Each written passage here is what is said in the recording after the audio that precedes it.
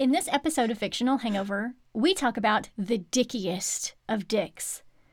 Death Goddess life goals, and a PSA. Don't do a crime. In our discussion of Anna Dressed in Blood by Kendare Blake. With Kendare Blake. Yay! Yay! No one is surprised. I think this is the 7th time she's been on, and I'm pretty sure she's the winner and the queen of all things, which you might have heard us talk about at the end of our last episode. Kendare Blake so far is the queen of guesthood on Fictional Hangover. And every time I think of Kendare Blake, I think of a turkey on her head when she joined us for Halloween. Yep, it's good stuff. It's good stuff. I haven't even done the introduction. Hey, everybody. It's a good episode so far. Hey, everybody. Welcome to Fictional Hangover, a podcast about young adult and new adult, and sometimes other books, series, authors, voice actors, and illustrators that is full of spoilers. I'm Amanda. And I'm Claire, and today we're going to discuss Anna Dressed in Blood by Kendare Blake. Standard disclaimer. If you haven't read this book, I don't care because it came out 10 years ago. So we're spoilers all over the place. I don't even want to warn anybody. But it did just get a nice, beautiful new cover. It's a 10-year anniversary re-release. It might be. Some people are late to the party. That's right, like us. Well, not me, because I read it when it came out. But anyway, if you haven't read or listened and don't want to be spoiled, stop listening to us and go read or listen to the book. Really, read it. It's better. Then come back. If you haven't done this but want to pretend that you have, or if you don't care about spoilers, or if you just like the show so much that you don't care about any of that, then listen up. I feel like it's been a week, too many weeks since I've done a flail for you. Yes, you need to do that all the time. Thank you for showing your shirt off a little bit there. Thank you. Yes. Ghostbusters. You'll get there. We'll all get there eventually. Well, if people have answered the would you rather, then they know a little bit. There's going to be a reference. That's true. Yes. That's true. That's true. I found some background info from an interview in 2015. This book originally came out in 2012. So this interview, it's like us being late to the party. But this interview was from AliceReads.com, and they ask, what sparked the idea for Anna Dressed in Blood? Was it the simple idea of a boy who is something like a ghost hunter, or something else entirely? And Kendare Blake's answer, it's just exploding with reasons why we love her on Fictional Hangover. She says, honestly, it's gonna get sticky. I just wanted to write something that featured blood and guts. I wanted to write about decaying bodies and stuff. And since this is the beginning of her career, she says, I hadn't written about that in a long time. I'd been doing mostly literary in my MA program. Plus, I wanted to play Silent Hill, but no one would play with me. Kendare Blake, we will play Silent Hill with you. Silent Play. Yeah, we'll play Silent Hill. We will. We will be there. Would you rather watch Ghostbusters or play Silent Hill? Oh, watch Ghostbusters, please. Have you seen my Vigo in my house? Me. Yeah. You insult me. Excuse me. Have you seen... Of course I have. Multiple times. My Vigo and my autographed Winston.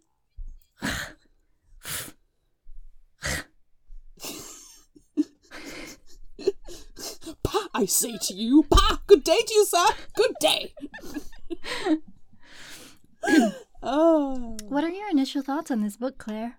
We're having a real important podcast. Oh, now we're going to be professional. It's only taken 5 years. My initial thoughts. Late to the party. This is a late to the party. It's a book that we should have covered a long, long time ago, but the 10th anniversary is a fantastic opportunity to do that. But also, I'm late to the party because it's the first time I've read it. The amount of times I have loaned it from the library is bordering on ridiculous. Yeah. I understand that. No, it's ridiculous, but it's bordering on ludicrous. But the only reason I haven't read it yet is because there's always something else that's had to take priority. Please see all Fictional Hangovers books. Please see the 52 plus episodes we do a year. Yes. Yes. Yes. And that's just 52 episodes, not necessarily 52 books. Right. Right. Yeah. Right. Yeah. So if something needs summarising, gotta take I've got to do it. I know. If something needs listening to participate in the discussion, because that's a fictional hangover guarantee, we will both have read the book. Yeah. That's the rule. That's the rule. Can't discuss it if you haven't read it. So it's something's always taking priority. So yeah, I mean, to be fair, the schedule quite often is us putting things on there because we want to read it. I'm pretty sure that's what it is 97% of the time. Yeah, yeah. Yeah. Which works to our benefit, though. So it really does. It really does. And then we create fantastic monthly themes to force the opportunity to read the books that we want to read. It takes a lot. It takes a lot of work. You don't know. We have to put so much effort in to read the books that we want to read. Yeah. Ugh. It's fine. And the 2024 book themes will come out soon as well. They will. That's a December release, so everyone has a couple more days. But then everybody gets to guess, well, what books did they want to read that has forced this theme? Why on earth do they have this theme? And then you'll be pleasantly surprised. But then if they remember our birthday months and they check the theme against the birthday month, because, you know, if it's your birthday month, you get to pick the theme. Then I just flashed back to bad book birthdays. Oh, every time. Anyway, yeah, so you get it's a fun game. It is a fun game. Can you remember your initial thoughts? I mean, it's so long ago. No. So very long ago. No, I have no idea. I think that I read it for some awards or something. It was presented to me and it was like on this list of possible award winners. And I don't even remember what it was or if it won or why. But it was great. So my love affair with Kendare Blake started in 2012. Oh, that's sweet. I know. It's such a romantic story. It also sounds really creepy, and I'm sorry that I said it. But it's fine. I'm not. It's fine. For the love of fuck. We love a creepy origin story. We do, but we love a creepy origin story. Yeah. Shall we crack Anyway, yes, please. Yes. Driving down a dark and winding road in the classic car he borrowed from his neighbor, Cass Lowood pulls over and picks up a hitchhiker with a greaser hairstyle who's just trying to get back to his girl. Cass has been planning this pickup for a while. It's the only reason he and his mom moved to this town. As the greaser talks about marrying his girl, Cass keeps an eye on the road, waiting for the bridge that's getting ever closer. As they approach, Cass grabs his knife, the athame that used to be his father's, and prepares himself. The greaser turns into a grisly ghost when they reach the bridge and attacks as Cass stabs him with the athame, sending him on to wherever it is that ghosts go when they die. Ooh. Ooh. When Kaz gets back home, his mom and her cat, Tybalt, are waiting. Kaz rinses the athame, then his mom takes over and cleanses it with white witchcraft, her speciality. It's time for them to move to the next city and find the next ghost Kaz is meant to destroy. Kaz's mom is, of course, worried about Kaz and the fact that he's about to be finished with high school and has zero college plans, but she also knows that Kaz has a mission. I love the fact that she is not pressuring him. Right. So, exactly. His mission is to kill ghosts and avenge his father, who was a ghost hunter before him and who unfortunately was murdered by one of the ghosts he intended to dispatch. Kaz got a tip about his next mission, Anna Korlov, Anna dressed in blood, from an acquaintance, and now it's time to pack up their rental house and move again. They're all hot at moving now, and soon they make it to Canada and their new home, Thunder Bay. sounds so badass. It really does. They get settled in their house, letting Tybalt, the cat, in to search for ghosts first because cats are really good at that. But he seems fine in all the rooms, so they move everything in. He does get a little jumpy near the attic, but Cass's mom says that he's just playing and that there are probably just some sort of pests up there that they'll deal with later. They always let Tybalt check the houses out before settling in after a ghost pushed his mother down the stairs. This happened while Cass's father was still alive, but they've been doing it ever since, and Tybalt has never let them down. Good kitty. As they move in, Kaz remembers getting the Anna case. He gets emails and letters all the time about all sorts of ghosts all over the place, but this one came from an acquaintance, Daisy, in New Orleans. He wrote the information in his own blood for theatricality, of course. But when Kaz called and heard Anna's story, he knew he had to go after her. There are plenty of spooky sleepover stories about Anna, wearing a white party dress on her way to a school dance, and someone, maybe a jealous boyfriend, maybe someone from her boarding house, cutting her throat, soaking her dress in blood. Now she haunts the boarding house, killing anyone who goes inside.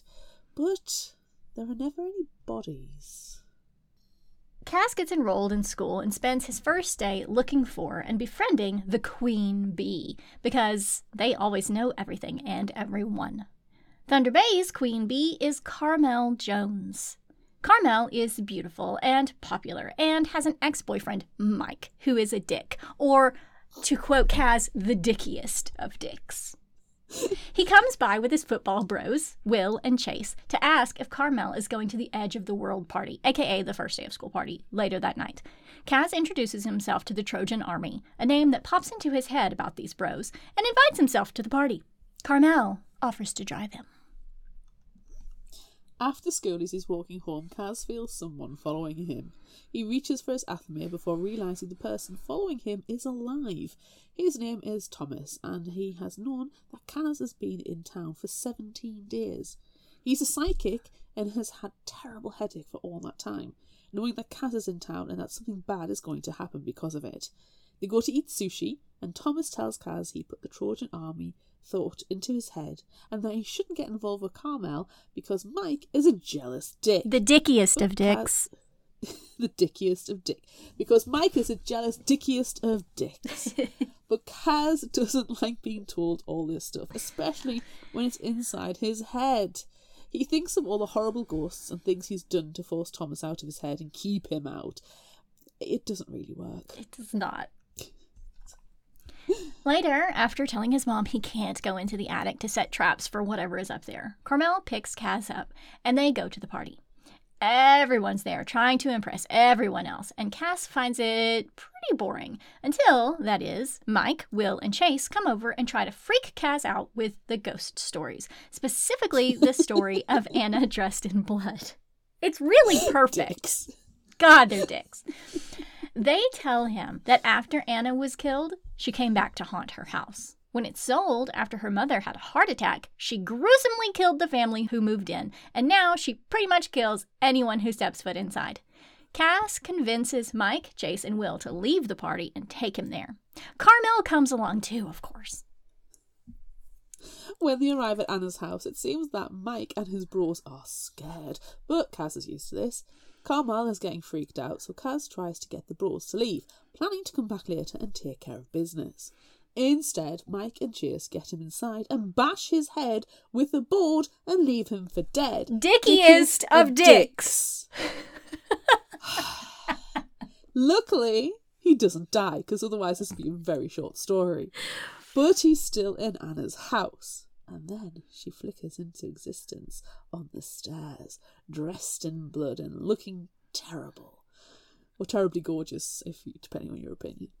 She comes near Kaz, who is barely conscious, but he smiles up at her when he sees her and says her name. She then thrusts her arms through the window, yanks Mike back inside, and literally rips him in half.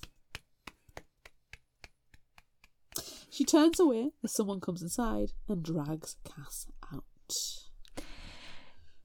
Cass wakes up at Thomas's. He and his grandfather, Morfrin, know about Anna. Morfrin even knows when she's killed someone and can tell that something's changing about her. He's also the one who told Daisy to tell Cass to come. They've got to figure out what to do about Anna, but first, Cass has to take a shower. Then they've got to go to school. They see Carmel, who is shocked that Cass is still alive, and they plan to meet up at lunchtime with Will and Chase to figure out what to say about Mike and what to do about Anna. Mike is easy. The group plans to tell the police, or anyone who asks, that they were at a party, then went driving around. Then Mike got mad about Kaz and Carmel, so he left and started walking home, and they haven't seen him since. Shrug. Anna, however, will be slightly more difficult. Will and Chase want to kill her, but, guys, she's already dead? Kaz doesn't reveal that he's a ghost hunter, but Thomas suggests that his grandfather might be able to help. They plan to go see him later that day. Kaz tells Thomas to keep them busy while he goes to Anna's. At Anna's house, Cass first encounters Mike. Well, Mike's ghost, but not his body. He tells Cass, after a pretty great Jesus joke, that once they're there, they can never leave. Then he rips in half again and tells Cass that it only hurts for a minute before oozing through the floor. Nice. Yikes. Anna appears then, dripping with blood and terrifying, but when she sees Cass's athame, she becomes her normal self, or, as normal as a ghost can be, and asks his name. They have a relatively normal conversation, nothing about grisly death anyway, but then she tells him to leave, because for some reason, she can let him leave. He says he can't leave without her being back in the ground and that it'll be peaceful. Well, she wasn't ever in the ground, and she doesn't deserve peace after what she's done. So she throws him around a little bit and slightly transforms while yelling about not ever wanting to be dead. She throws him out of the house, so he has to come up with a new plan, because whatever it was that he just tried then did not work at all. No, it did Failed. not. So after that giant failure, getting his ass handed to him, Kaz stays home from school the next day, and his witchy mother makes him a restorative tea bath. While soaking, or brewing perhaps if it's a tea bath, it's possible. he decides to call his dad's old mentor and family friend Gideon. Right after Kaz's dad died in Baton Rouge, Gideon and Kaz's mom cleared the house, but Kaz found a black cross with snake hair on it in the fireplace. When he showed Gideon, he slapped him across the face. Extreme reaction. Apparently, this cross was used in voodoo, and Gideon and Kaz's mom don't want him to have anything to do with that, especially since he was just a kid at the time. Now Gideon suggests doing research into Anna's death because she seems to be more powerful than just a regular ghost, so they need to figure out how and why. Is the house powering her? Gideon will help prepare a spell for Kaz to do in the house, but he'll need a black witch to help. So Kaz will need Thomas or Morfran for that. When he gets out of the bath, Kaz is shocked to see his mother in the living room eating cookies with Carmel. She brought him a homework assignment that they're supposed to work on together, so he suggests going to the library, but first he needs to talk to Thomas. Carmel tells him that she doesn't believe anything that Thomas and Morfran told them the night before when they were distracting them, and insists on going with him when Thomas drives by to pick him up, but Cass doesn't let her go. Cass asks Thomas and Morfran about gathering supplies to help with the spell that Gideon is working on, and they agree. He prepares himself for his future. If he's able to stop Anna, he'll finally feel prepared enough to go after the ghost who killed his father. At the library later, Kaz and Thomas meet up with Carmel. Kaz sits to do his homework with Carmel while Thomas goes off to search for information on Anna. Just after finding Anna's obituary, 2 police officers arrive to ask them about Mike and let them know he's missing. Oh no! Oh, Mike is missing! Shock. Carmel smoothly lies, telling them the story they devised, and they leave. Kaz ends up stealing the obituary after looking at it longingly. He has confused feelings about her after all. She was very pretty when she was alive, and she didn't kill him twice. That's kind of a big deal. That's an endearing feature. Does not try to kill you. Twice. twice. After waking from a nightmare where Cass thinks a grisly, smelly, murderous, man-eating horror is floating above him, he decides to go to Anna's house. When he walks through the front door, he plummets suddenly into the basement somehow, and he doesn't land on the ground. He lands on a pile of oozing bodies. Nice. Disentangling himself, he goes back upstairs and feels completely comfortable. Anna is nothing for him to be afraid of. She's acting like a regular old poltergeist, which he can easily handle. He finds a way back upstairs to the now totally normal haunted house and sits on the couch. It's just a normal pile of decomposing bodies. You can get them at IKEA. Yeah. Anna appears and they have an even more normal conversation this time about what she wanted to do before she died, about how Kaz is definitely holding back from killing her and that he also definitely can't kill her. She acts very human and even kind of girly. And Kaz moves closer. But then Carmel walks in. Cockblock. Kaz takes his hand away from Anna's face as she transforms into her terrifying evil death goddess form. She doesn't want to become this horrifying thing, but she does, and Kaz needs to figure out why. Carmel is upset that Cass is having friendly chats with the ghost monster that killed her ex-boyfriend, so he tries to explain that, for whatever reason, he's safe in that house and he needs to find out more about Anna. Cass is upset that Carmel followed him there, and more upset when he learns that Thomas told her about Cass being a ghost hunter. He's even more upset when she calls him a ghostbuster. I'm not upset about that at all. No, I don't know why he's getting all these knickers in a twist, bro. They go back to Thomas and Morfran's place, and Will meets them. He also calls Gideon. They eventually have a plan that involves them casting a spell that will make them safe from the house and make Anna reveal what happened to her. Kaz learned a little bit during their heartfelt conversation before Carmel came in that she was going to go to her first and only school dance, and then she was going to run away because her mother's husband was a creep and only married her mom to get to her, but then she was murdered. All she wanted to do was get away and maybe become a photographer, not end up stuck there with a creep and running the boarding house. Hopefully with the spell and this ragtag group that can definitely not make up of the Ghostbusters.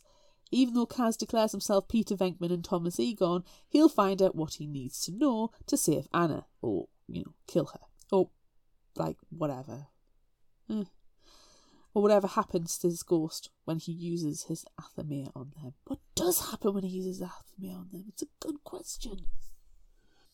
Cass goes back home and is worried about his mom because he hasn't been spending much time with her during this ghost hunting trip. She has lots of mail for him about other ghosts and complains about being kept up all night because Tybalt is freaking out about whatever rodents are in the attic.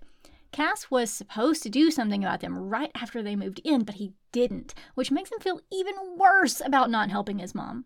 She thinks whatever is in there is bigger than a rat. Maybe a raccoon? Anyway, she's been working on protection bags for them to wear while they do their Anna spell, and they're ready. Call an exterminator. Jeez. After a few days, they have everything they need to cast the spell to trap Anna. Thomas has learned the spell and they gather together to practice, though Will thinks it's stupid.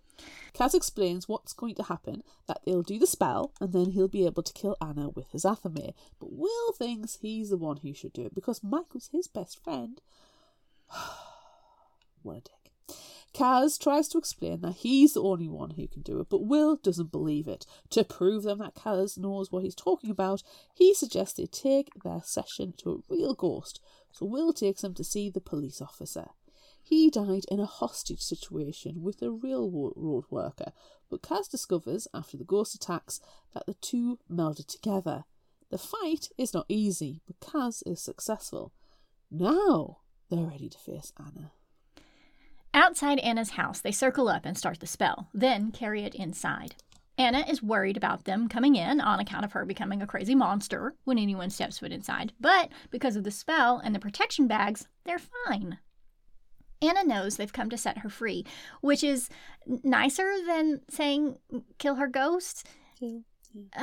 Murder. And she allows the spell to continue. When she's inside their circle, they watch as her last night plays out in front of them. And this is pretty triggery. So, not terrible, but it ain't good. Enter with caution. Anna is about to leave for the dance in her white dress, and she has all her belongings wrapped up in a bag because she's running away and never coming back. Her mother, Malvina, is disgusted, and her stepfather, Elias, is excited and not in a good way. No. Malvina demands that Elias take Anna upstairs and strip her of her dress. But Anna and everyone watching knows what will happen if he is successful, so she fights. Kaz is proud of her, even though he knows the outcome is terrible. After Elias has Anna pinned, Malvina comes into the room with a kitchen knife and slits her daughter's throat. Kaz and Thomas immediately know she is a witch, which explains why Anna and the house react the way they do. Malvina cursed her daughter. After Anna is dead and disrobed, Malvina makes Elias get a different dress for her while she summons a demon.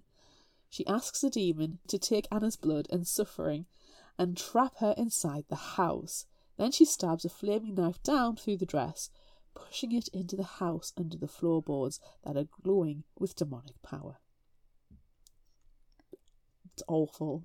I think that Malvina gets worst parent of the year award.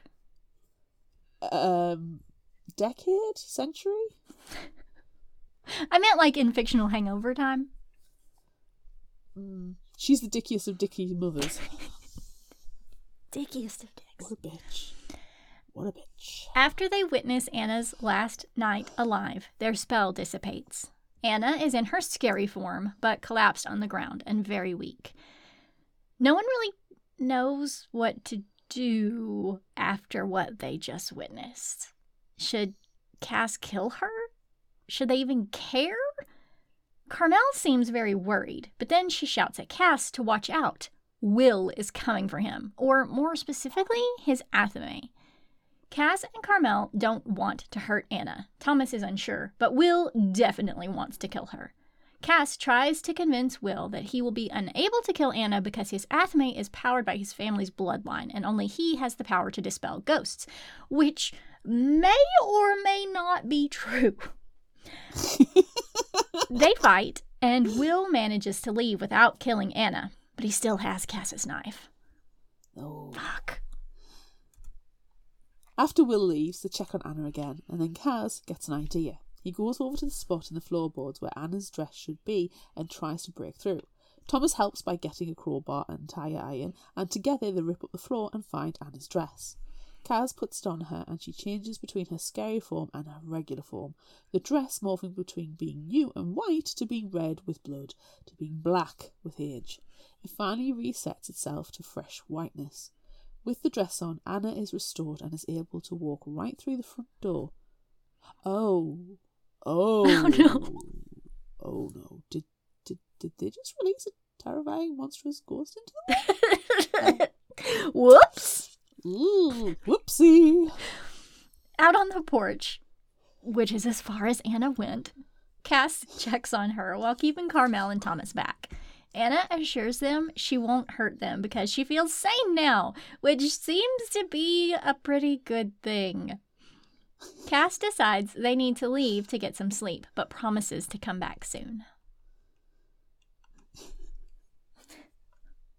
Cass wakes from another nightmare where a huge terrifying man with a Cajun accent is screaming at him about losing the knife. When he wakes, Tybalt is there again. Cass thinks his brain is feeling really guilty about losing the knife, so he had a bad dream about it. Unable to go back to sleep, Cass and Tybalt go down to the kitchen and drink coffee. Well, Tybalt doesn't. He's a cat, Claire. Later. He can't drink coffee, he's a cat. Says who? Vets? People with animal knowledge? Kaz's mom wakes later and joins him at the table, asking what happened the night before. He tells her he lost the knife and broke Anna's curse, but didn't do what he was supposed to do and kill her. His mom is not so sure that is what he was supposed to do at all, so anyway. Maybe he was just supposed to stop her from killing others, and maybe now he needs to go back and check on her. That would be a good idea. Anna is outside in the sunshine when Cass goes back to see her. They talk about his knife and how she can tell he didn't bring it with him, and he tells her that Will stole it. She shares that she felt a pull to it, like she was supposed to go to wherever it would make her go, and that Cass isn't the only one who can kill ghosts with it because it has a dark power. Cass only uses it for good, though, and wants to get it back. They go inside the house, and it seems more like a regular dilapidated old place instead of a haunted house that it was only the day before. It is definitely still haunted, though. Anna shows Cass that she can willfully become the death goddess version of herself and tells him that it makes her feel safe, which, he understands, but then a door slams and the ghost of a vagrant she disemboweled appears. He laments that all he wanted to do was sleep and then all his insides tumble out. Anna feels bad about the literal pile of bodies in the basement, but decides she needs to stay there because she deserves it. Kaz promises to go see Thomas and Morfran, who will know what to do about exercising her house. You gotta sage that shit. Yeah. At the very least. Yeah, seriously.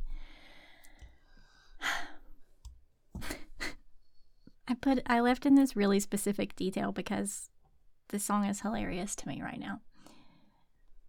But it's Kevin Bacon's fault. On his way there, listening to Paint It Black on the radio, a news bulletin cuts in about a body found dismembered at the cemetery. Cass goes to investigate and thinks that it was Anna who did it. He goes back to her house and tells her he's gonna have to end her if she keeps on killing people, but she swears she didn't do it. She hid, scared of the other ghosts, in her bedroom all night. Cass apologizes, not knowing what to do, but Anna tells him he's got to finish her because he's her way to atone for what she's done. She tells him to go find his knife. I would tell him something else, but Kaz has more terrible nightmares featuring their smelly Cajun voice that makes Tybalt's tail puff and still assumes it's just residual guilt about Anna or his missing knife or a combination, so he's tired at school the next day and falls asleep in class. He meets up with Thomas at his locker and is freaked out about the dismembered guy, thinking it's Anna, but then Carmel joins them and she thinks it's Anna too. He insists that's not and gets all blushy, telling them that he's gone to see her. As they plan to ditch the next class and go for pizza to talk, Will comes up and punches Cass in the face. Rude. Dickiest of dicks.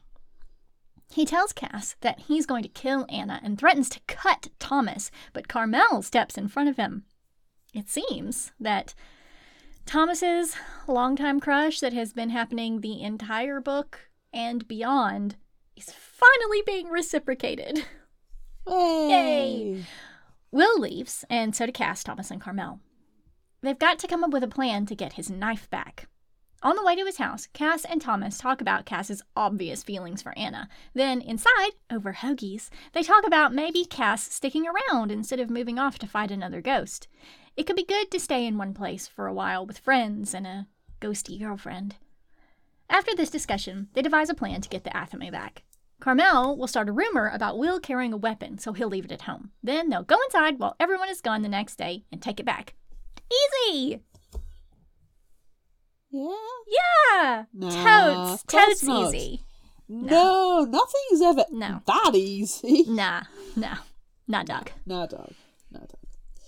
As Thomas and Kaz sit in the car down the street from Will's house, Carmel calls to tell them that he and Chase didn't come to school. Oh, shit. That's just great. Great. You think that Will realised that someone started the rumours and that he's just gone straight to Anna's to kill her. As they begin to head that way, they pass by his house and see the curtains drawn in one room. Kaz knows he's there, so they go inside using a key that Carmel gave them. Inside the room with the curtains drawn, they find Will and Chase dead. Wah, wah. But they're not just regular murdered. They've been partially eaten. Fuck. Kaz has only known of one other person to die like this. his father, Fuck. is the ghost that killed him here in Thunder Bay too? And if so, how? Dying. Fuck. Yeah, all the fucks. Cass goes pretty much catatonic at this point, but they get to Anna's, followed shortly by Carmel. Both Thomas and Carmel want to fight Anna. Carmel even hits her with a bat, but it doesn't do any good, really, and it's kind of hilarious. She's like, just hit me with a bat. Cass finally breaks out of his stupor to tell them about the ghost from Baton Rouge that killed his father by eating him. And then it clicks for him that the nightmares he's been having might not be nightmares after all. Cass doesn't know what to do without his knife, but Carmel says they've got Anna. And, well, she's a terrifyingly powerful ghost, so, I mean, that's, like, not so bad. Use your resources, dude, and a terrifying, powerful ghost is one of them. Yeah. They decide first to go see Morfran, who can do a spell to help them track the knife. Then they'll figure something else out. When they arrive, though, Kaz realises he needs to tell his mother that the thing that ate her husband is here. So Thomas gives him his car keys and tells him to go get her. Anna goes with him, but when they get to her house, Anna can't get inside because Kaz's mom has warded it, so she waits outside. Kaz goes in and tells his mom everything that has happened. She decides they need to move out immediately and goes to Kaz's room to pack, but then Kaz spots the Athame under his pillow. And then they hear the attic door open. Oh shit. Fuck. Raccoons and rats and whatever vermin in this world cannot do that. They don't have thumbs. They need to leave. Yeah. No. Get out. No. Get out. They need to get out. Now. Go. But they can't. Oh, no. The thing that killed Kaz's dad is coming down the attic stairs. Shit. He's a man, well, a ghost, wearing a dusty suit with long dreads and stitches over his eyes. Ah. And something that looks like a snake in his fingers. He's been inside their attic the entire time, which means he was there when the wards were put up, so they have no effect on him. If only Kaz had gone up to set the traps. Honestly. Come on. Listen to Tybalt. Fuck. Ghostman comes for them, telling them that he's been there the whole time, returning things that stupid boys lost and eating cats. Wait, no. That's not a snake. No. It's Tybalt's tail. No! Kaz is furious and lunges to attack the man with his Athame, but the man knocks them down the stairs. Anna's been pounding at the door the entire time, and the man says she's what they came for, and that they should end it. Then he pins Kaz to the wall and exhales something into his face, making him unable to move. Then he blacks out.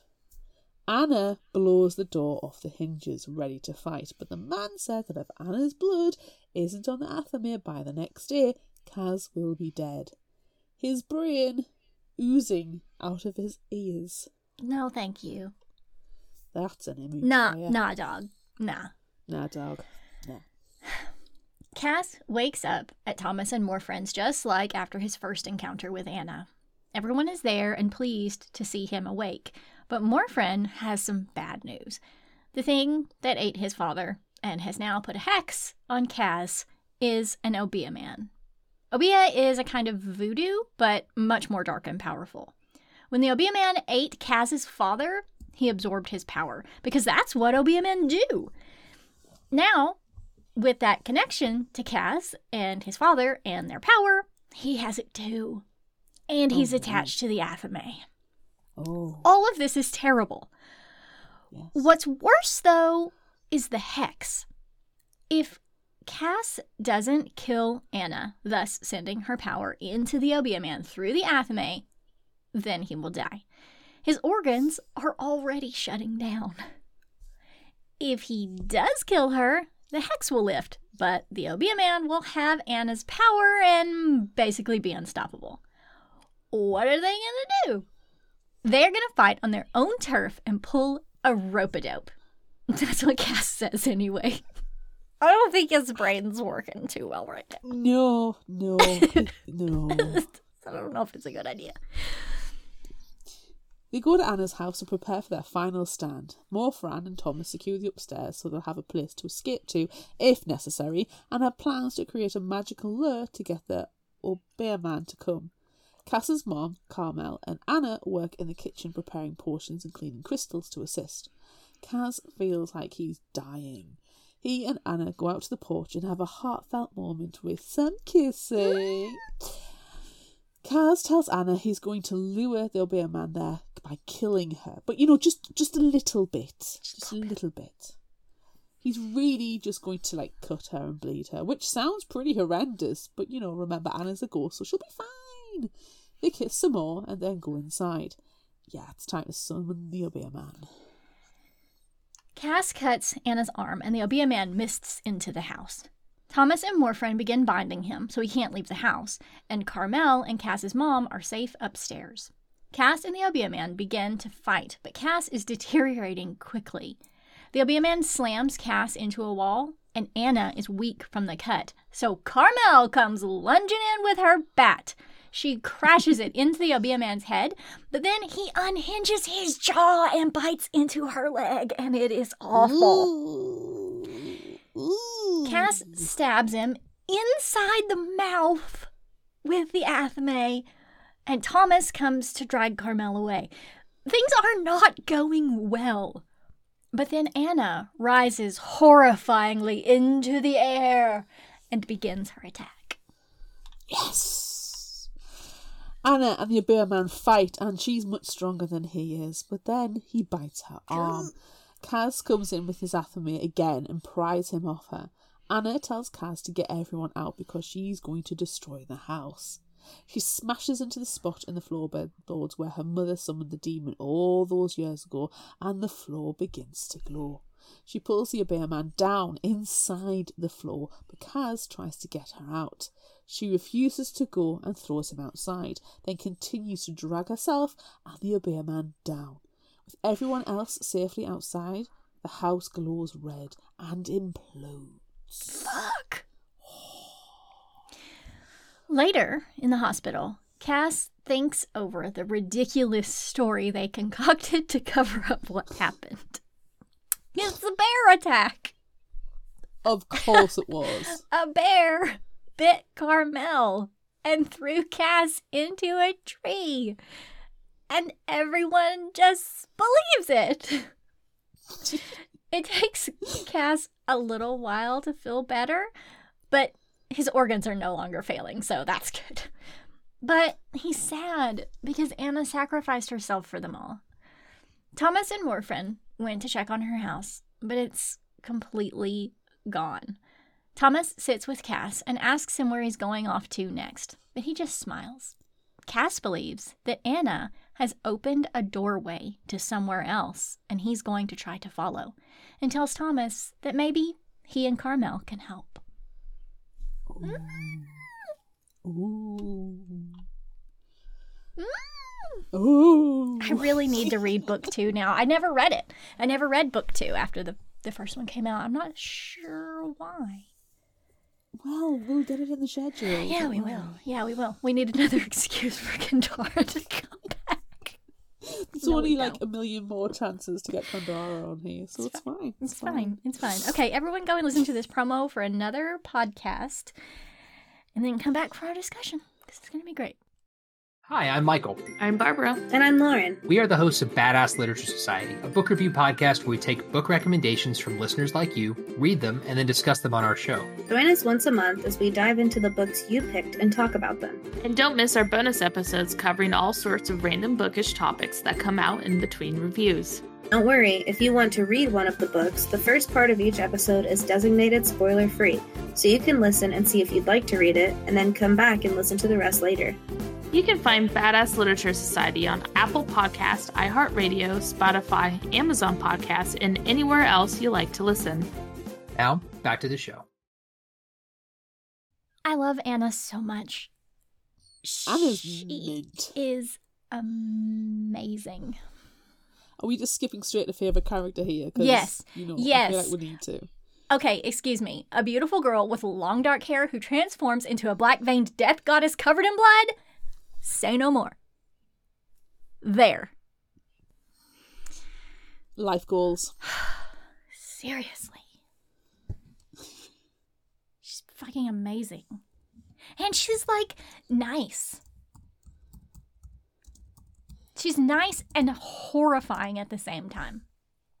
Well, I mean, to be fair, that's being a woman, It's true. you know? That's true. Do you want me on my good side or my bad side?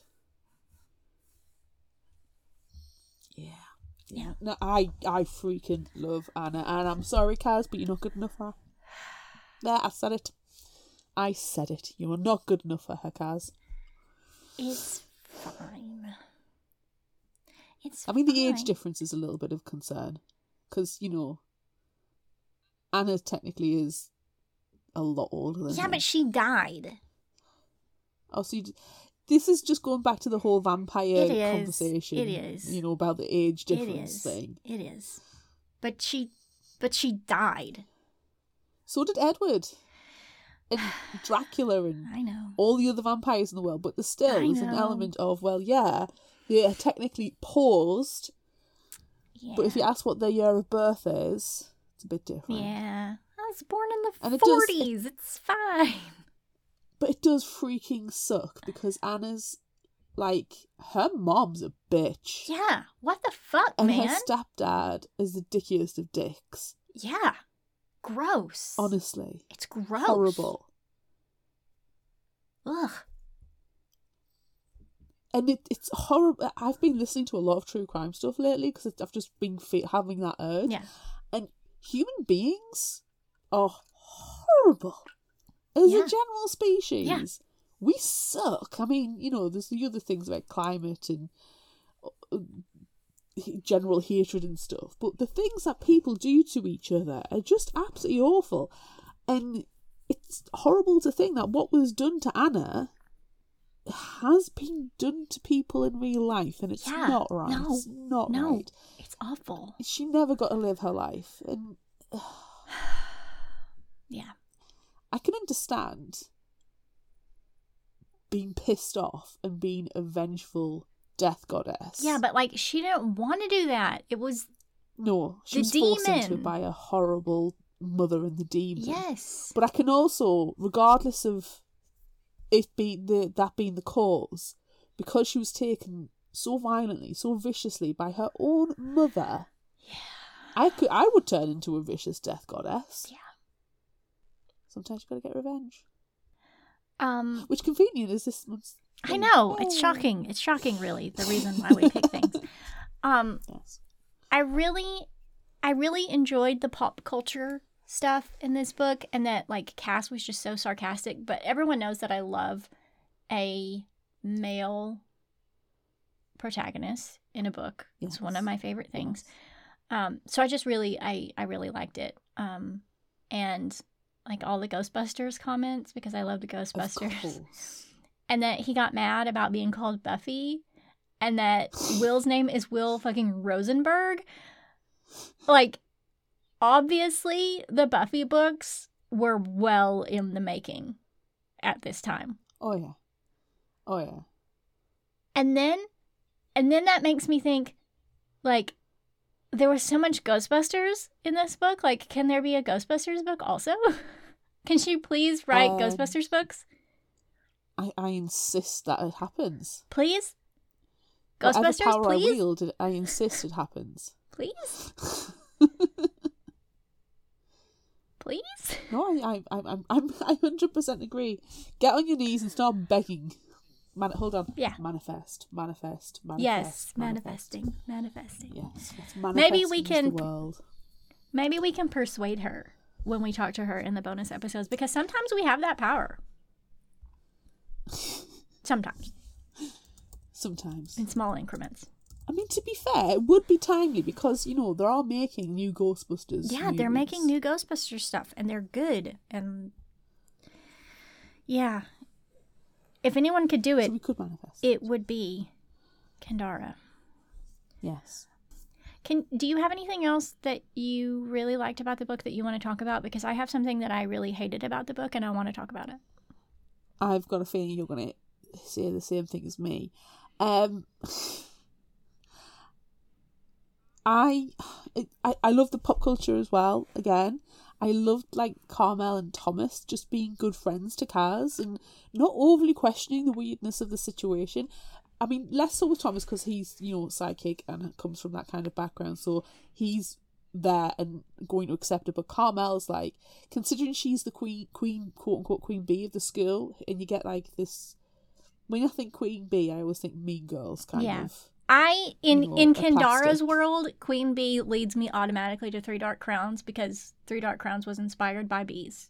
Just throwing that out. Well, yeah, exactly. So, but she's just like, oh, ghosts are real. My friends and ex-boyfriends are being killed by ghosts, and you're psychic, and we're going to do some magic now, and you're a Ghostbuster. Okay. Like, just, you know, full on accepting. There's none of this messing around, which I appreciate because sometimes you're just like, it's happening, it's in front of you, believe your eyes. Yeah. So I really appreciated Carmel, and she wasn't irritating because sometimes like a female side character can be. Yes. When it's like a male protagonist book, sometimes Yeah. it's just not right.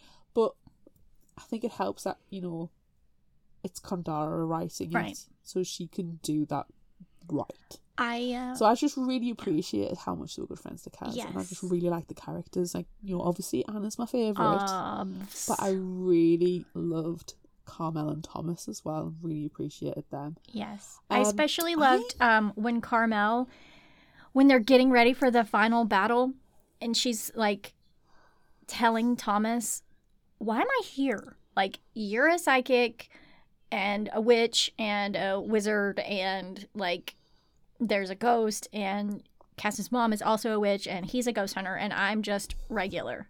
Why am I here? And then she comes flying in with a baseball bat. Like, yes, you're amazing. Because you don't have to have magical powers No. to be amazing. It's like not all heroes wear a cape. Yeah. You don't need a cape, Carmel. You've got something about you. Yeah. A giant bat and the will to wield Yeah. it. Yeah. She was really good. So yeah, she was fantastic. I wonder how much Kaz's dad would want Kaz to continue in his footsteps. I mean, there's a lot of assumptions made about his father, it feels like, because we get it from Kaz's perspective. I feel like there's a lot of assumptions made, and he doesn't necessarily know what the quote-unquote family business is. You know, what he's inherited from his father. Yeah.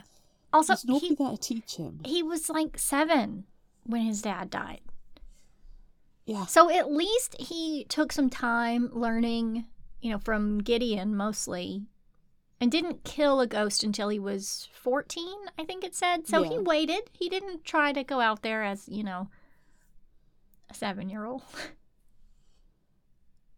Yeah. That would have been uncomfortable.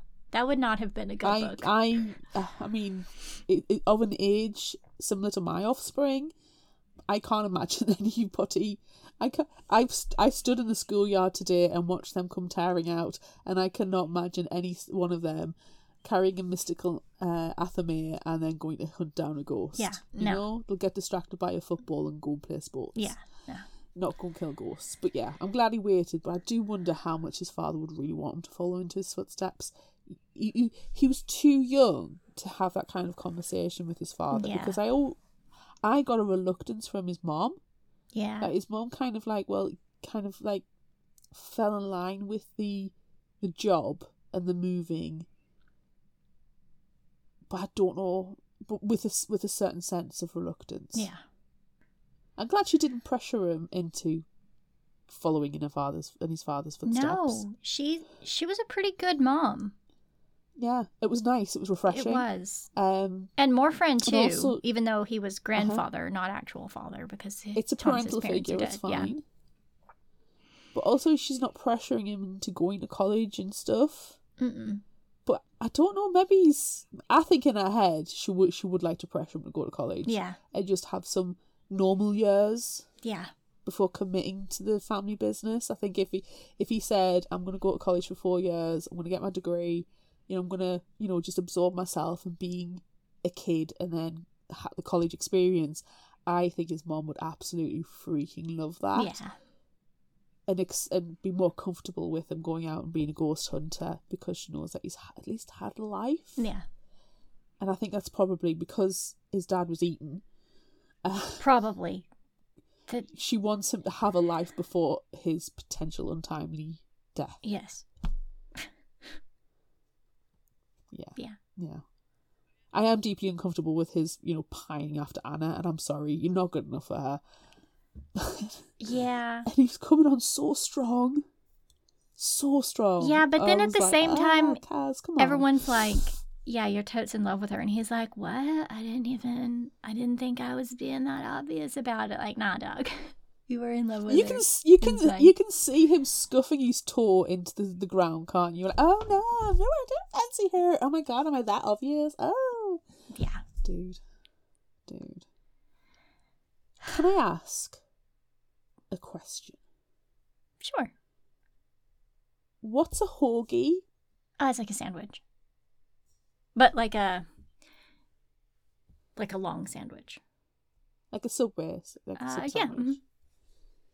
Cool.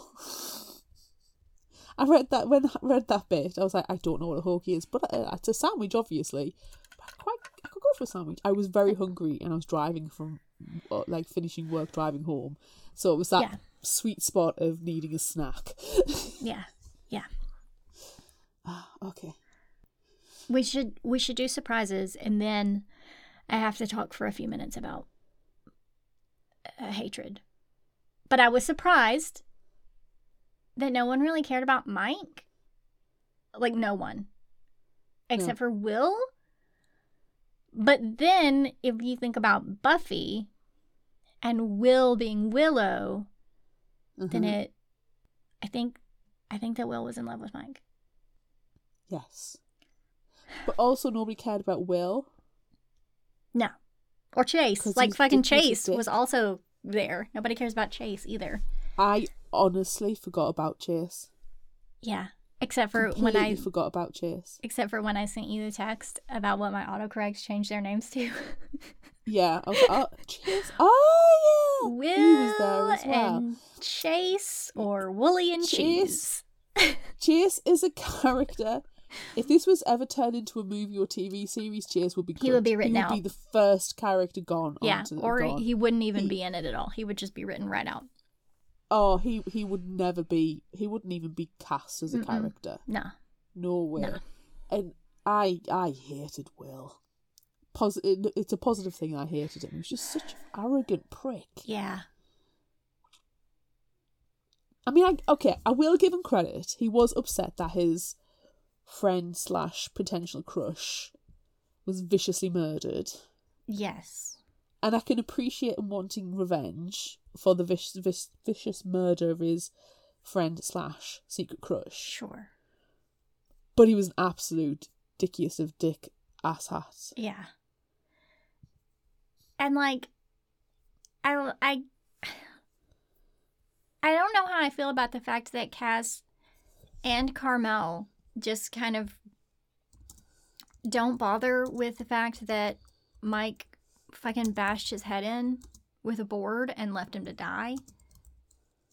You know? Yeah. Like, he deserved to get ripped in half because he literally just did an attempted murder. Yeah. That's not cool. Yeah, that's a crime. He did a crime. Yeah. Do a crime. Face the consequences. Yeah. Don't do a crime, people. Don't do a crime. That would solve all of the problems of the book if we didn't do a crime. Yes, it really would. I mean, to be fair, though, there'll be a lot of less literature in the world. There would be. Do you know what makes me want to do a crime? Is it the absolutely humongous elephant in the room? The fact that the audiobook was terrible. Oh my god. I hated it. Absolutely hated it. The first 8 seconds. Uh-huh. He mispronounced her name.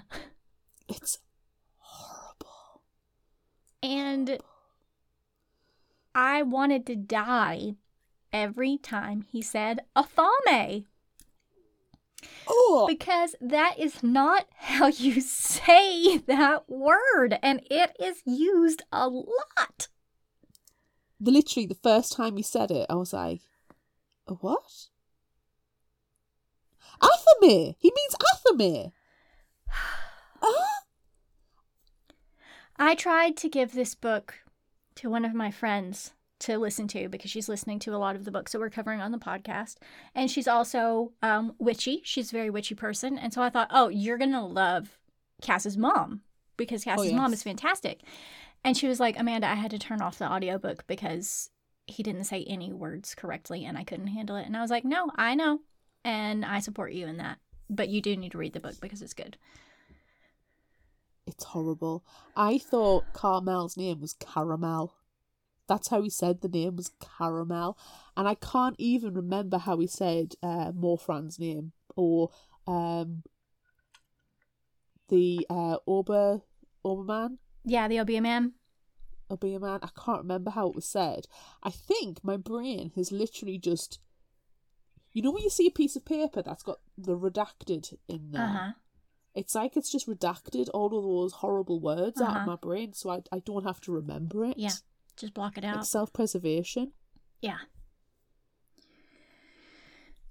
And he couldn't do voices. No, oh my gosh. I hate that Anna is supposed to be Finnish, and she sounded like some sort of weird, like, stereotypical Asian person. Oh, I was getting like stereotypical Russian, like in Soviet Russia, the dress is and where's the dress on you? You know? No, it wasn't good. And then when he calls Gideon, and Gideon is supposed to be British, I was like, oh fuck, Claire's gonna turn the audiobook off. She's turning it off. If it wasn't for the fact I was probably driving at the time. I was stuck in traffic and I needed something to listen to, I probably would have. And it sounded extremely racist at times. It did. And it was very uncomfortable. So this book, do you know what I'm concerned about? Because I keep a track of my books on Goodreads as well, and I give star ratings. And my concern is that somebody is going to listen to Anna Dress in Blood and give a rating encompassing the audiobook narration. Yeah. And, you know, I mean, thinking about your friends, if she was to go on Goodreads and go, I'm going to give it 2 out of 5 stars because it was rubbish. Yeah. But she's not giving the story. I'm not saying that she would, but I'd be worried that they would give justice to the story and just base the rating on the narration. Yeah. Because it is a heavy influencer. Yes. It's so bad. I would love for it to be redone. If the book is getting a redo, I would love. Can we redo the audio? Yeah, that would be fantastic. Yeah, because yikes. It's up there with Miss Peregrine as being and bad, and I don't know which is worse. Yeah. And Percy Jackson, but that's the same guy. Yeah. How did it get work? I don't know. They make it difficult to advocate for audiobooks. I know. But the book's great and Anna's fantastic. Yeah. Shall we move on to Would You Rather? Okay. With Kendare Blake. Or Kendare. Kendare Blake. Kendare Blake. Anthony. Pass me Carmel. She's got a bet.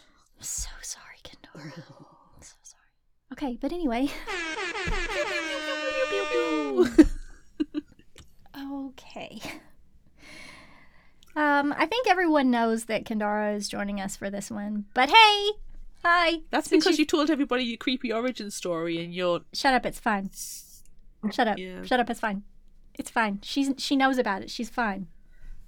You're doing a Kaz right now. You're I denying know. the love affair. I'm blushing. You're scuffing into the... You're blushing. You're covering your face. You're scuffing with your toe. You actually everybody figured else can that see it. out? Oh my Oh my god! God. Really? Oh. I love him. It's You so shut odd. up.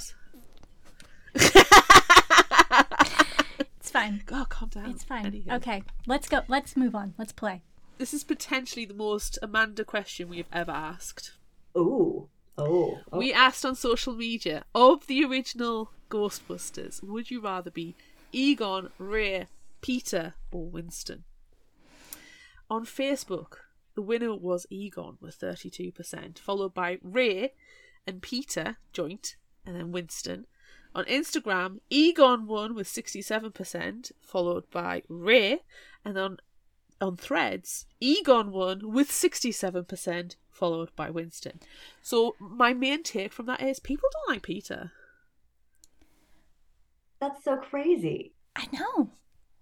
Because I he mean, to be carries fair, the he is- movies. I mean, he's so, he's like the charismatic one. But he is a bit of an arsehole. He's the cool one, but also maybe the most useless scientist. So He's the most useless, and he's a massive misogynistic pig. yeah, And he relies on the others to get the job done. yes, Yeah. But he is the charismatic one, I will grant you. yeah. Yeah. And he does, get the Sigourney Weaver in the end. Right. Anywho, we have to decide. Well, Amanda has already decided. There is Let's no give other some- option for me. There is no other option for you. Let's get some comments because that may help decisions. Bree on Facebook said, I'll pick Ray. He's the best balance of able to adapt to social situations, passionate as a personality, and also super smart. That's a good answer. Colin on Facebook said, I always wanted to be Egon when I was younger. Peter would irritate the hell out of me, so he's right out. As I've grown older, I think I'd like to be Ray. He's the most relatable of the fictional characters. I can't be Winston because I'm just not cool enough. Coral on Facebook said, I mean, Peter got a pretty hot girlfriend that got possessed and had a great attitude about it, so it has to be my heart always. I love that response. Candy on Facebook said, Egon is my favorite and always will be, but I feel like my personality is totally Peter Venkman. Cody on Facebook said, Murray, but I don't have the shocker device. Lol. And then we have a comment from you, Kendare. Someone needs to want to be Ray. Feel bad for him and he's so wholesome. But then Candace followed up with, I love Ray and would totally be him. He was just so lagging in the early polls. He And I was really like, was. so I'm pleased to hear that he staged such a comeback. He did. He really did. However, we finish off with Lorraine on Facebook, who said, Egon has always been the love of my life. Oh. Amanda, just get it out of the way. I have a lot to say about Ghostbusters because I'm obsessed with Ghostbusters and I have the life-size Vigo the Carpathian on my wall upstairs. Obsessed. I have two answers to this question. One is the only real one, and that answer is Winston, because I used to pretend to be him when I was a kid. And I told Ernie Hudson that when I met him at a horror convention. I was like, this is going to be really weird for me to say, but I used to pretend to be you when I was a kid. Obviously, we have some physical differences. But he said, if I told people that I pretended to be you, they would think I was weird too, so it's okay. And I have his signature. I have his autograph upstairs, so I have to choose Winston. But the second half of that is I also love Egon because there is a photo from my father in the 80s or early 90s, and he looks fucking exactly like Egon, and it's creepy. So I need to share that photo so everyone can see it because it's weird. Yeah, totally. It's weird. Yeah. I love the actor that plays Winston. You just said it. Ernie Hudson. Ernie Hudson, yeah. Love him. He's so great. And now, if you're watching the new ones with the original cast, he's arguably the most successful. He is running the show. So had to I pick Winston. saw the new one once, and I was just delighted, obviously, to see that it was a continuation and not like an utter reboot. But I don't remember. All I remember is that Egon had died, which was a huge bummer. But of course, Harold Ramis had died, so Yeah. that's the way to go. But I don't remember what all the other guys were up to. But in the first movies, I mean, Ernie Hudson had some fantastic lines. Like he was so, Yeah. he was the Ghostbuster that we all would have been had we come not from the science side and just like stumbled into this. Like, Yeah. I still love that. What did he say? I've seen shit that will turn you white. Oh my God. Great line. Oh, I love him. So I love him. good. He's an underrated Ghostbuster. Like, everybody remembers Egon, Ray, and Peter, but not Winston. And he's underrated. It's not fair. True. Look, that Ghostbusters 2 is my first memory of seeing a movie in the theater, and it was the scene where they're underground and the ghost train goes through Winston. That's the first memory I have of seeing a movie like in the theater. So Ghostbusters is important to me. Oh, baby Amanda's so I cute. know, and look at my little Stay Puft Marshmallow Man on my shirt. Very nice. But Very nice. he's fighting Godzilla, so it doesn't really. We just cover up Godzilla. Stay Puft is important in this. Yeah, I love Godzilla too. Yeah. That'd probably be an adorable fight. Yeah. Godzilla would get a few delicious bites in, but then I feel like, they would just bond over being large. They would He become would best literally friends. bond because the Stay Puft Marshmallow Man is hella sticky. Yeah. And he would just like stick himself Yeah, to it's him. like, oh, So, Aw. together forever. Aw. come in for a hug, but you're gonna have to eat me to get away. Yeah. Oh, you got to eat your way out. Yeah, It's all. gotta You're eat all- her out. Bye. Oh, That's what terrified me in like Ghostbusters Afterlife. When the little Stay Puft Marshmallow Men come to life, and I'm thinking, what if you've just eaten one of those? It's gonna like fight its way out of your belly. But he's Oh, that been might just chewed be me. up. It's fine. You can swallow him whole. Yeah, but he's Just in like- your stomach, being digested, which is a process of sticking it back together and moulding it, and it's gonna reform. It's gonna be a. I have these It's gonna be thoughts, a I'm poop sorry. marshmallow that Ew. jabs its way out. What a great conversation this is already. Ew. yeah, and then you've got Okay. a whole different problem because, let's not go down there. Right, so I'm gonna be Ray because he ends up with a bookstore, and he's socially awkward, which I feel like I am. He talks too much when he's in those horrible socially awkward situations, which I do. So yeah, and can't have like coherent thoughts, which is obvious. Exhibit A. So there you go. There's my answer. Nice. I'm not cool enough to be Egon. Nice. Very nice. What was your answer, Kendara? Oh, Did you just conveniently not answer it? yeah, I totally just got caught up in like hearing the poll results, and I thought that was I would be Egon. Yeah. Cool. Well, we just need to find somebody to be Peter, and we've got ourselves some Ghostbusters. Yeah. Yeah. Sounds Yeah. like a Well, good there was plan. that girl in the comments. She said she's very much like Peter, so we'll just grab her, and it'll be fine. We'll be Yeah. Okay. Perfect. Yeah. Moving on. Coral would definitely play along. Would you rather be a ghost hunter, a psychic, a witch, or a practitioner of voodoo? I'd rather be a witch. I mean, ghost hunting seems scary, and being a psychic just seems annoying. Like people would be constantly bothering you for information and like, help me talk to my dead husband. I'm like, no, I got a grocery shop. So I don't think I'm cool enough to do the voodoo. So just a standard witch. Mind my own business. A kitchen witch would be nice too. Mm-hmm. Like Kaz's mom. That's a cozy kind of witch that doesn't get into too much trouble, I think. Oh, well. What are you going to be, Claire?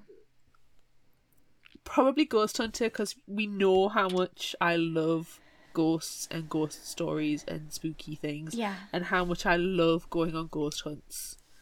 And I have never been scared on a ghost hunt yet. Yeah. Really?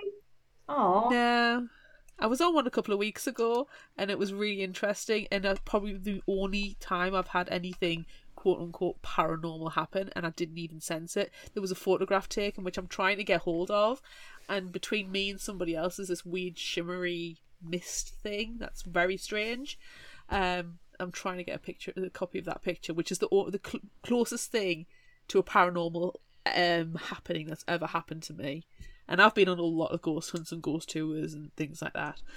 So yeah, just send us in there. I'll go and get rid of the ghosts. Whatevs, man. I'll be like Cass, totally chill. Get in my ass and me a man.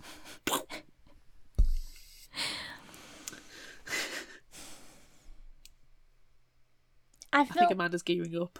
I just feel like, based on, I don't know, just the general idea, which is probably, completely incorrect, of all of those, I feel like the most evil would be the practitioner of voodoo, even though that's not the answer. That's not. But No. but I think that I would like to do that. Maybe I would like to be a witch doctor.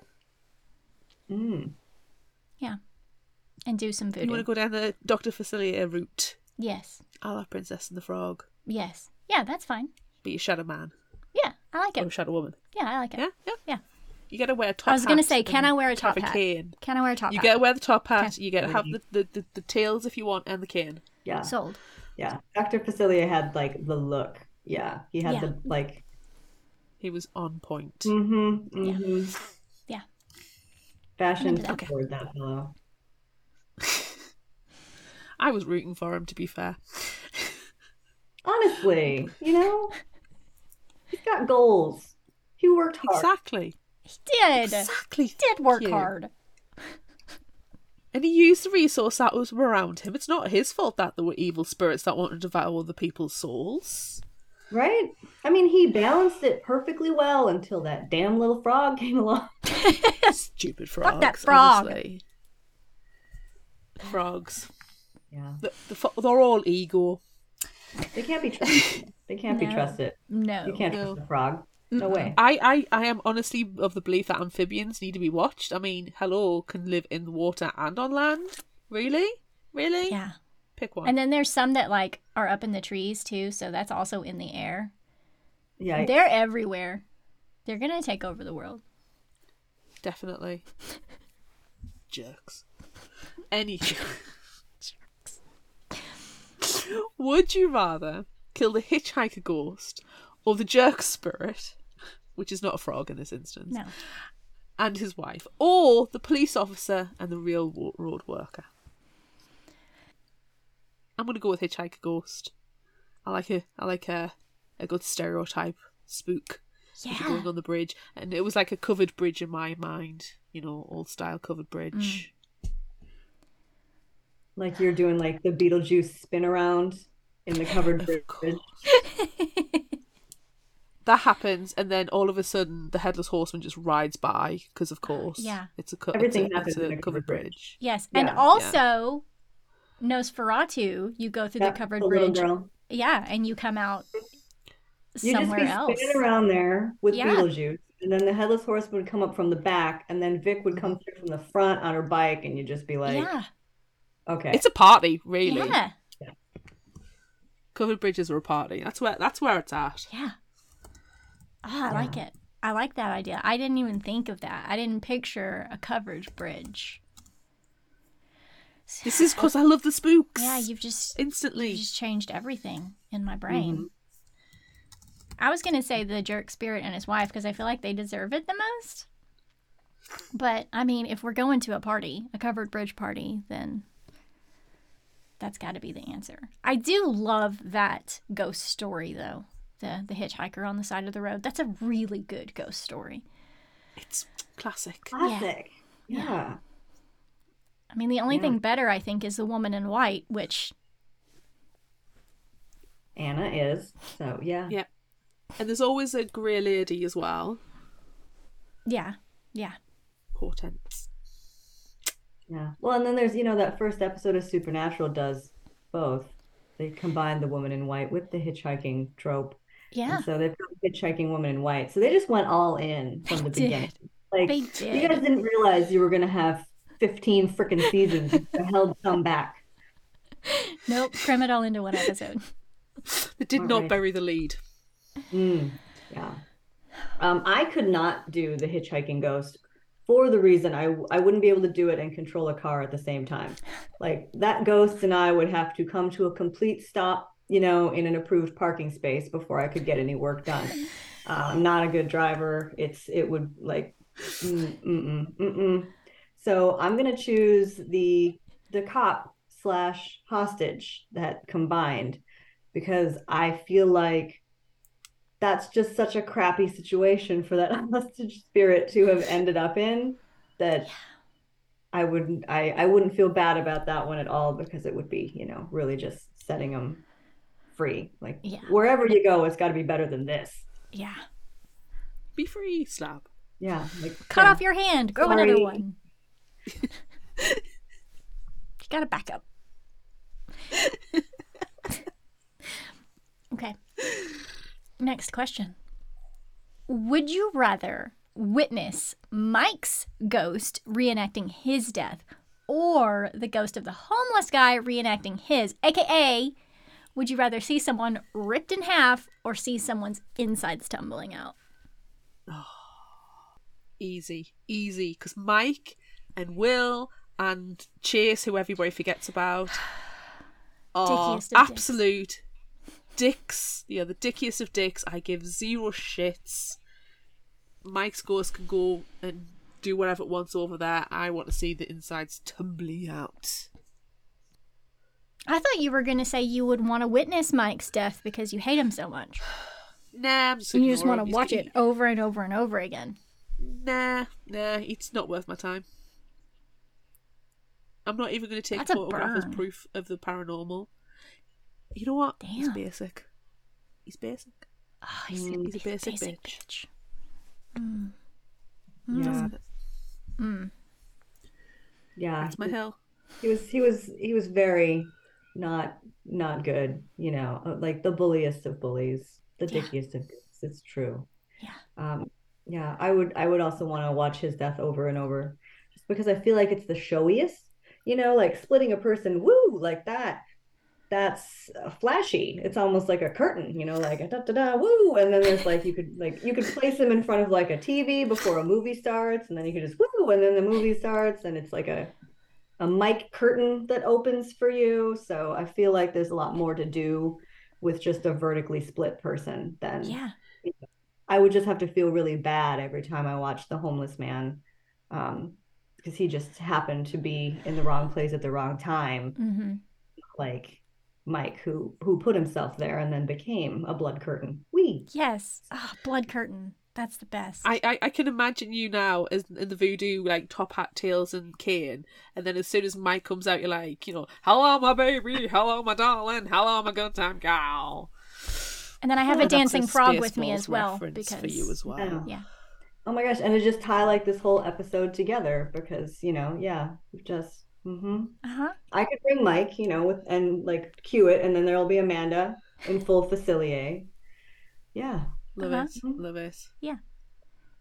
I'm at the side with the lighting, getting it all right. Yes. Great.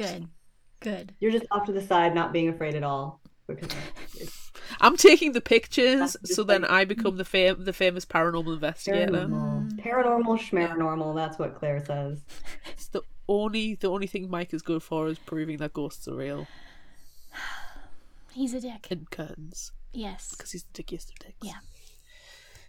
Yeah, I'm gonna go with the Mike curtain too. I mean, regardless of your fantastic idea of him being a curtains, I would have picked him anyway. But I mean, you just sold it. You sold it. Yay! I should have him come back in like future books. You should. Just at the start of every book, I should just open every book with a Mike curtain.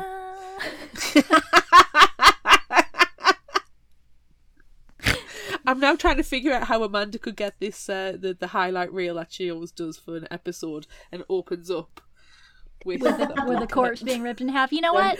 Yeah. I'm going to work on that. We'll see. Laying down the challenge there. We'll see. We'll see what happens. Fuck. Oh, I can do last it. question. I know you can. I believe in you. Good luck. As a person who is not Cass, would you rather encounter Anna or the Obi-Man? I mean, I think there's only one answer, really, for me. Please see our discussion where we get a bit obsessed over Anna. Ooh. I just want to be her. Man, as a person who's not Kaz, I feel like it can only go badly no matter what you choose. Yes. Yeah, it's just gonna go badly. So, I mean, do I want to be, like have my neck broken and my insides torn out, or do I want to be eaten? Good question. I guess I'd want to encounter Anna. I feel like she'd give me a cleaner death. I don't want to be like, like just devoured in big bites. That sounds. Also, he's very smelly. He does not have a good mouth odor. Yeah. He's definitely got halitosis. He does. Yeah. But he does have really nice straight white teeth. So yeah, I mean, consider his diet. His breath is going to be not fabulous. Yeah. He's just had a kitty appetizer. Do you really want to be the main course? No. R.I.P. Tybalt. R.I.P. Yeah, I want to encounter Anna too. Mostly because of the smells. Is that so you can steal our dress for the cosplay? Yes. Yes. I would think I would try to make friends with her, and it probably would not end well. But then I could be hanging out with her in there as a ghost, and when I come back constantly, because they keep coming back, I'll just be like, hey, I'm not gonna haunt you. I'm gonna be your friend, whether you like it or not. And then I'm gonna blush, and I'm gonna, rub my toe in the dirt and be like, oh, I just really like you. Yep. If you go with a copy of the Ghostbusters movies, the Buffy box set, yes, the Supernatural box set, yeah, Back to the Future box set, yes, and go, Anna, we need to bond and you need to watch these. Yeah. And then by the time you've done that, year of watching, you'll be BFFs. Yeah. Doing it. Sharing clothes, doing each other's hair. Yep. Doing it. That's a good idea. You've got to play the ghostly long game. Yeah. Yeah. Yeah. And I mean, we've got forever. I was being very short-sighted, just thinking about my own imminent death. But you saw beyond it. Like, there are possibilities. Yeah. Yeah. Ghost makes lemonade, makes lemonade out of lemons. That's. Yes. That's what I'm doing. And it's fine. Okay. So that's the end of Would You Rather. Very nice. Tidy ending. Okay. Favorite final thought quote. I love Kendare Blake. I love her. Sorry. Favorite final thought quote. No. Go on. No, if you want to gush. No, it's fine. It's fine. Gush a bit more. It's fine. No, it's you fine. Sure? Yeah. You sure? Yeah, it's fine. Okay. But we do love her. We do. Probably an unnatural and healthy amount, but yeah. Anywho. Yeah. I'm going to give you 3. Okay. Only the dickiest of dicks would refuse to shake my hand, and I have just met the dickiest of dicks. Of course you have to go with dickiest of dicks. Freaking love that. The next one is, am I saying it or is it from the book? I won't think of it, and I'll make procrastination my new national pastime. It does sound like something you would say. And I absolutely adore this one. It had me absolutely in kinks. Slamming doors and smashing plates. Anna is acting like a common poltergeist. How embarrassing! How embarrassing. It reminded me of 16 Souls and how actually if you acted like a poltergeist, like, whoa, that's amazing! Yeah, for no. a short period of time. But in this case, no, it's like, oh no, love, don't do that. Don't.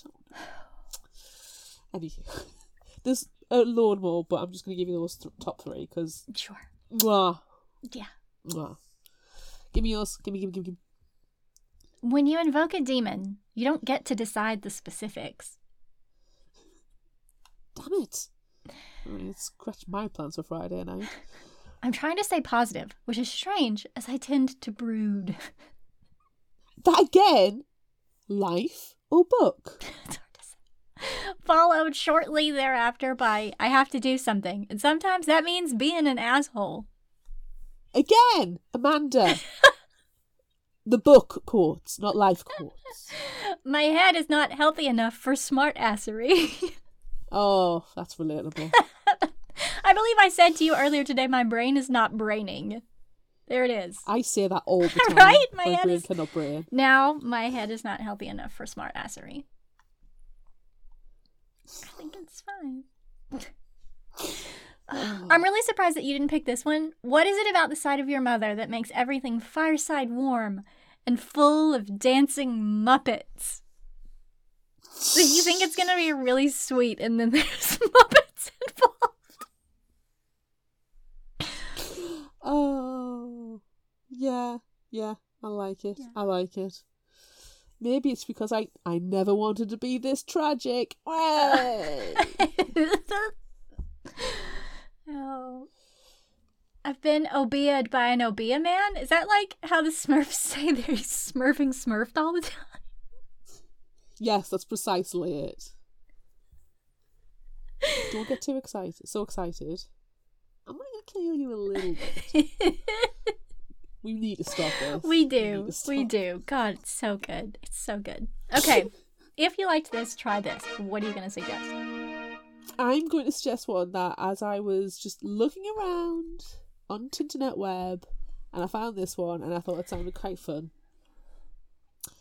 And a bit revengey. And it's called The Dead Girls of Hysteria Hall by Katie Allender. And summary from Goodreads. In this asylum, your mind plays tricks on you all the time. Delilah's new house isn't just a house. Long ago, it was Piven Institute for the Care and Correction of Troubled Females, and a sane asylum nicknamed Hysteria Hall. However, many of the inmates were not insane, just defiant and strong-willed, which, in real life is the correct situation of what happened with these persons. Mm-hmm. So it's the kind of girl, like Delia herself, but the house still wants to keep troubled girls locked away. So in the most horrifying way, Delia gets trapped, and that's when she learns that the house is also haunted. Ghost girls wander the halls in their old-fashioned nightgowns. A handsome ghost boy named Theo roams the grounds. Delia finds that all the spirits are unsettled and full of dark secrets. The house, as well, harbours shocking truths within its walls, truths that only Delia can uncover and that may set her free. But she'll need to act quickly before the house's power overtakes everything she loves. And I thought it sounded quite similar in some respects to Anna Dressenberg. You've got your haunted house, you've got your secrets, you've got your strong-willed females, you've got your ghosts, you've got your, oh look, he's handsome. Yeah. Potential ghosty romance. It sounds quite fun. So yeah. Nice. The Dead Girls of Hysteria Hall. What have you got? I'm going to suggest I Hunt Killers by Barry Liga. Ooh. And it also has, similar-ish vibes, except not. What if the world's worst serial killer was your dad? Jasper. Listen to this podcast. Yeah, really. Jasper Jazz Dent is a likable teenager, a charmer, one might say. But he's also the son of the world's most infamous serial killer. And for dear old dad, take your son to work day was year-round. Jazz has witnessed crime scenes the way cops wish they could, from the criminal's point of view. And now, bodies are piling up in Lobo's Nod. In an effort to clear his name, Jazz joins the police in a hunt for a new serial killer. But Jazz has a secret. Could he be more like his father than anyone knows? Tenuous link, I went with the take your kid to work day, father-son team-ups. That's what I went with. Also, and blood. And blood. Lots of blood. blood. Yeah. Yes. Also, it came out a long time ago, so it's late to the party. Do we have a new patreon.com/indie-spotlight. Yes, we do. This one is not coming out until April of next year. It's called Something Kindred by Sierra Birch. Welcome to Coldwater. Come for the ghosts. Stay for the drama. Hashtag tenuous link. I love that line. We don't even know anything else. Jerica Walker had planned to spend the summer before senior year soaking up the sun with her best friend on the Jersey Shore. Instead, she finds herself in Coldwater, Maryland, a small town with a dark and complicated past where her estranged grandmother lives. Someone she only knows 2 things about. Her name, and the fact that she left Jerica's mother and uncle when they were children. But now, Jerica's grandmother is dying, and her mother has dragged Jerica along to say goodbye. As Jerica attempts to form a connection with a woman she's never known and adjusts to life in a town where everything closes before dinner, she meets Ghost Girl, Kat, a girl eager to leave Coldwater and more exciting than a person has any right to be. But Coldwater has a few unsettling secrets of its own. The more you try to leave, the stronger the town's hold. As Jerica feels the chilling pull of her family's past, she begins to question everything she thought she knew about her mother, her childhood, and the lines between the living and the dead. Ooh. Ghosts! Ghosts! Hashtag tenuous link. Bloodlines between living and dead. Okay, so that's it for this episode of Fictional Hangover. I'm Amanda. And I'm Claire. Join us next time as we discuss Unfamiliar Volume 2 by Haley Newsome. Look out for our Would You Rather polls on social media. Don't forget about our book club and monthly challenges on Facebook. Be sure to visit our shop on Redbubble at fictionalhangover.redbubble.com for all your favorite Fictional Hangover themed merchandise, and become a patron of ours on Patreon at patreon.com/fictionalhangover. Until next time, remember, the only cure for a fictional hangover is another book.